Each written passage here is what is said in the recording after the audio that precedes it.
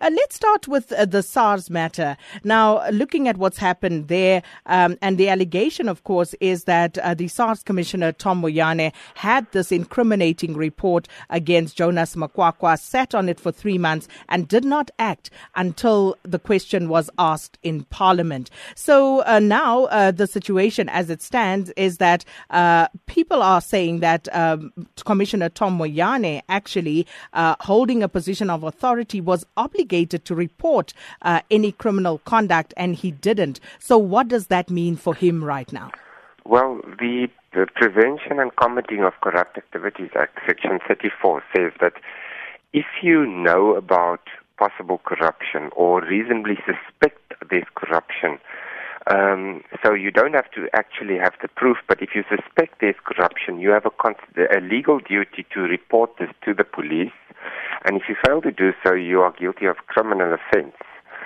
So there's now the question of whether he reported it to the police as he was required by the law, and if he didn't, he would obviously be guilty of this, of breaching Section 34, because if you're going to be a salaried person and get large amounts of cash into your bank account that is not explained, there would be a suspicion that some corruption is happening there.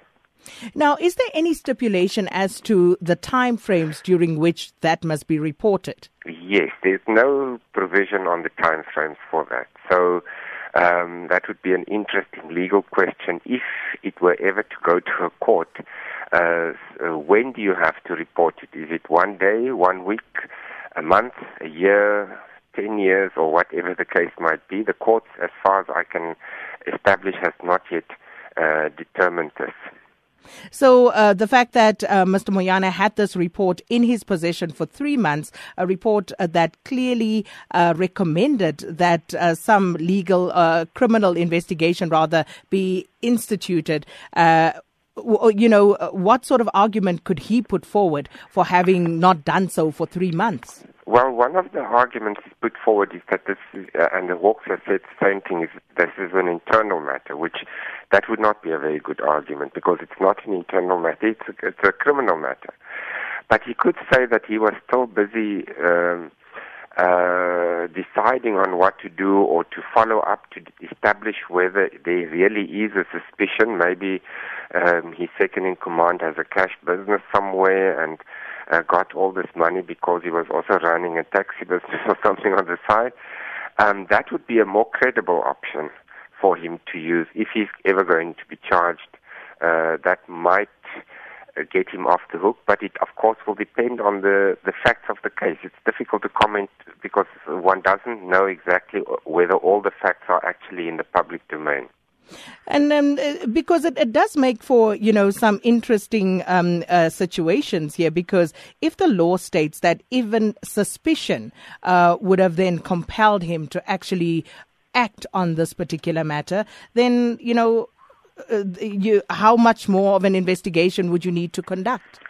Yes, well, that is true because, as I said, if you are a salaried person and you get more than 1 million rand of cash deposit into your bank account and it's not explained, then there's going to be a suspicion for any reasonable person. I think that there might be some corruption happening there.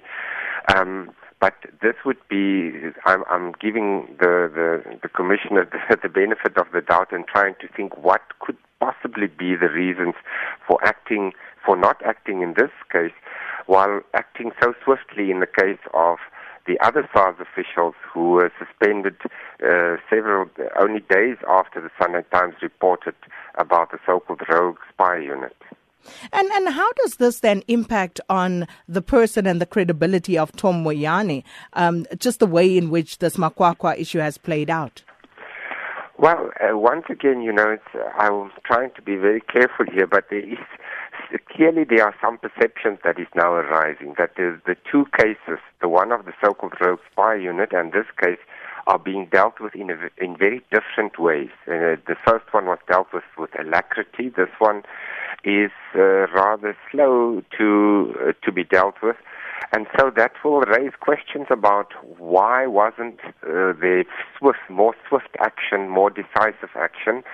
And that's not a good thing for SARS because, we all give our money to SARS through VAT and through our taxes, other taxes, and so we want to trust that institution not only in fact, but we also want to perceive that institution to be completely beyond reproach. So it's not a good thing if somebody high up on SARS and even the head of SARS is acting in a certain way that might make some people suspicious. And then just moving on to the NPA situation and what happened there. So now that Nomgcobo Jiba and Lawrence Mrwebi have been struck of the advocate's role, meaning that they are no longer fit and proper, but what does that actually mean if we break it down into layman's terms? And where does it leave the NPA? Well, it means that both of them, as the court judgment stands, and if it's not going to be overturned on appeal, cannot fulfill their task. They are not qualified to be in their positions because it's a minimum requirement of the job to be fit and proper for both of the jobs that they are actually fulfilling at the National Prosecuting Authority. This means that it's a bit of a complicated situation because the Advocate Jiba cannot just be suspended by the President. There has to be a process started to investigate and to confirm that she is indeed not fit and proper, which the President must launch, and only once that investigation or inquiry is launched can he suspend her. And then, of course, if the court judgment stands, then the outcome is a foregone conclusion. She won't be fit and proper, and Parliament will then have to remove her from office. The question is what happens in the meantime if she's now going to appeal. Both of them are probably going to appeal the case. And what happens in the meantime? Should they voluntarily step aside, perhaps, for the interest of the NPA? Because the problem now is going to be if they make any decisions from now on, these might be challenged by criminals who are going to say, well, you made this decision to prosecute me, but you are not actually validly in your position, and for that reason the whole decision must be set aside. So it creates difficult legal questions for the NPA to answer. If you were advising Shaun Abrahams, how would you actually counsel him to move forward on this issue? Well, I would tell him, I will never be advising him, but I would tell him that maybe it's time to have a very collegial chat with his two colleagues and to ask him, in the interest of the organization and to protect the integrity of the organization, to go on voluntary leave for until such time as all the legal processes have been completed. And, if the Supreme Court of Appeal or Constitutional Court overturns this decision, then they can come back to work. If not, obviously, they will be, the process will start to have them formally removed from their position or they resign. Professor Pierre De Vos, thank you so much for your time this morning, a constitutional law expert.